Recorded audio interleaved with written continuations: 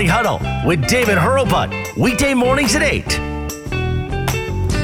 Hey, where did we go? This song means she's around the corner. So stick around and listen, folks. Lori Latimer Volkman will join us in about a minute from Mile High Report. Great website for everything Broncos. All right, friends, can you feel the excitement and the anticipation? It's been building for weeks, really months. Baseball is around the corner. It is coming next week. Our team will be taking the field in fewer than 10 days. And there is no better place to get in on the action than with DraftKings Sportsbook, America's top-rated sportsbook app. Folks, it is a new season. They've got some great promos going. Look, before the season starts, place a bet of at least $25 on who will be crowned the champion, and they'll give you a $25 free bet on opening day. And it's not just baseball, folks. Don't forget, you got the Memorial this weekend. You can bet on a player, on a particular round, on an individual hole, whatever you want. Want to bet some action, put some action on the 13th at Muirfield Village, go for it. Look, we are excited for baseball. We are pumped. This is a U.S.-based company, DraftKings. It is safe, secure, and reliable. You can deposit and withdraw your funds whenever you want. Do this for me, would you please? Download the top-rated DraftKings Sportsbook app and use that code MHS when you sign up. For limited time, all new users can get a sign-up bonus up to $1,000. Don't forget that code. It's from Mile High Sports, MHS, to get your sign-up bonus up to $1,000 only at DraftKings Sportsbook.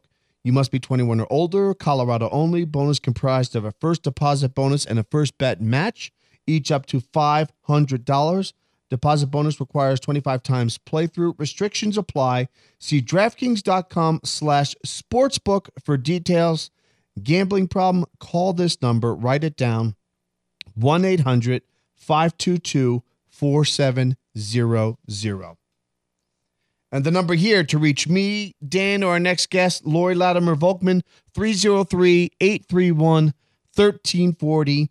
Usually the night before I have a guest on, I always send out a text, just confirming tomorrow, making sure we're good to go. This is the one I get back from Lori Latimer Volkman.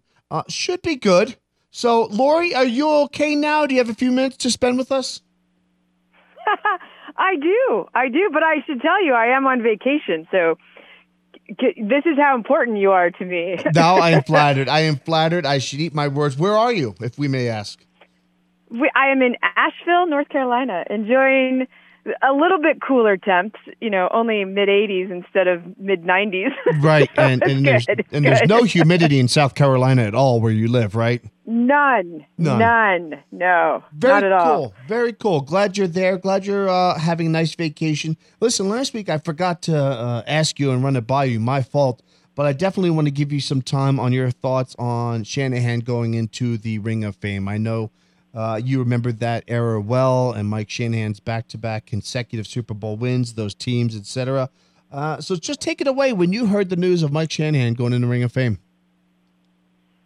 Yeah, I was really happy. I mean, it's a long time coming, probably, and we knew he was going to be in the Ring of Fame. Sure. Or at least, I think we probably knew that. There's always been maybe people wonder if there's a little beef still between Elway and Shanahan, but I think Elway has proved he really is above that sort of pettiness when it comes to any past sorts of issues. And so I think it's great. My only thing with the Ring of Fame is I kind of wish the Broncos wouldn't do only one person. I mean, I do understand that maybe it's nice to give that person all of the credit during that ceremony, but right. I feel like when you have some players in particular who really deserve it, and I have one in particular that I'd really like to see get the nod, I feel like, we have so many. Put two or three in. I don't feel like they lose any sort of attention just because they share the spotlight with a couple other great players. In fact, in some ways, I think it's really nice to have different eras represented. I was at the game when Dan Reeves and Gene Mingo and Rick Upchurch were all inducted, and it was awesome. It was awesome to see kind of how it started, how it's continued, and then to see one of our greatest coaches besides Shanahan get in. So I would like to see Al Wilson. I'm waiting for them to get him in, and so until they do, I'll feel like the Ring of fame is just missing a few players. A little incomplete in your eyes. It A sounds little like. bit. But I am very thrilled that Shanahan's going in. He totally deserves it. I mean, the winningest coach for the Broncos really is responsible for the turnaround that we had, and making Elway the superstar Super Bowl champion that he is. Mm-hmm. And so so much credit goes to him, and he really deserves it. Absolutely, and I'm glad they're doing it in 2021. I'm knocking on this wooden desk where I'm sitting. Let's hope and pray that we are back to what we consider normal then, and there'll be 75,000 fans there to enjoy the ceremony, because obviously this year is just it's just a bizarre year. But looking forward to that next year. And you'll probably be there, on the 50-yard line, halfway up, going berserk. So I expect to see you there getting some TV airtime. Yeah. I'm putting a word out to the Broncos right now. I would like those 50-yard line seats, please. You and me both. Okay, she is the editor of MileHighReport.com. She is Lori Latimer Volkman, joins us most Fridays, even on vacation. I'm looking at your article right now, 2020 season still up in the air as owners, players, association meet today. What are you hearing? What's your gut feeling? We know they've trimmed down preseason, which I'm sure that everyone's happy with, except the guys who make the money. But what's your gut tell you right now, July 17th? What's going to happen with this season? Well, I think the owners, the NFL, the league, I think they are going to have to make some concessions here, because I think the NFL Players Association has a lot of players concerned about health and safety. So to me, if I'm the NFL, I would give in to the no preseason, and I'd give in to, make sure that there's testing every day. I mean, I would make them feel safe and confident that you're doing everything to, back them up, to make players feel safe and sure that the league has their best interest in their health in mind. And then from there, I'd work on, now, how do we do this? Like, how do we implement this? Do we start right away? Do we maybe push it back a week or so, or even a couple weeks, because we do have so many cities who are right in the hot spots right now, and let's get past that a little bit. I mean, I'm hopeful there will be games, there will be a season. The Broncos, like many other teams, have already put in place their plan for season ticket holders, and you have your options if you want to keep them or you want to basically hold your place for 2021. But then you have priority if you want to buy single game tickets, because we're going to have those, but we're going to have fewer fans, and we know some of these things are happening. So yeah. I feel like they're moving forward enough, but I do think the NFL Players Association is standing pretty firm on a couple things before they're going to say, okay, well, we're going to play, and our players are going to play.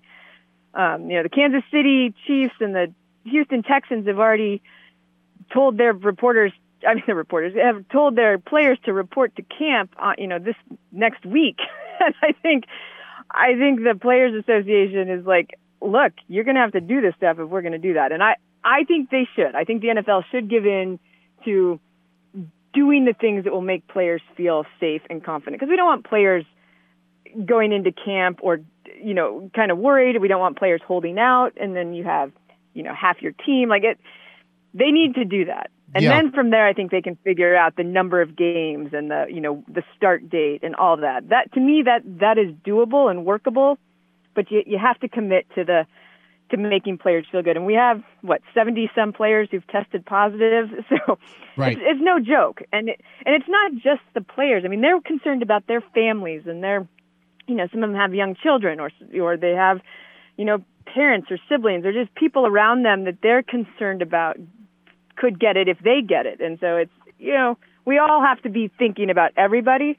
And so I hope the owners, I know they're concerned about the money, and it's not just, their own bank accounts. I mean, it's a big issue. We got to pay the players. And you got to have fans, and all these things don't work if we don't have games, but you're going to have no games if you don't make the players feel like you've got their best interest in mind.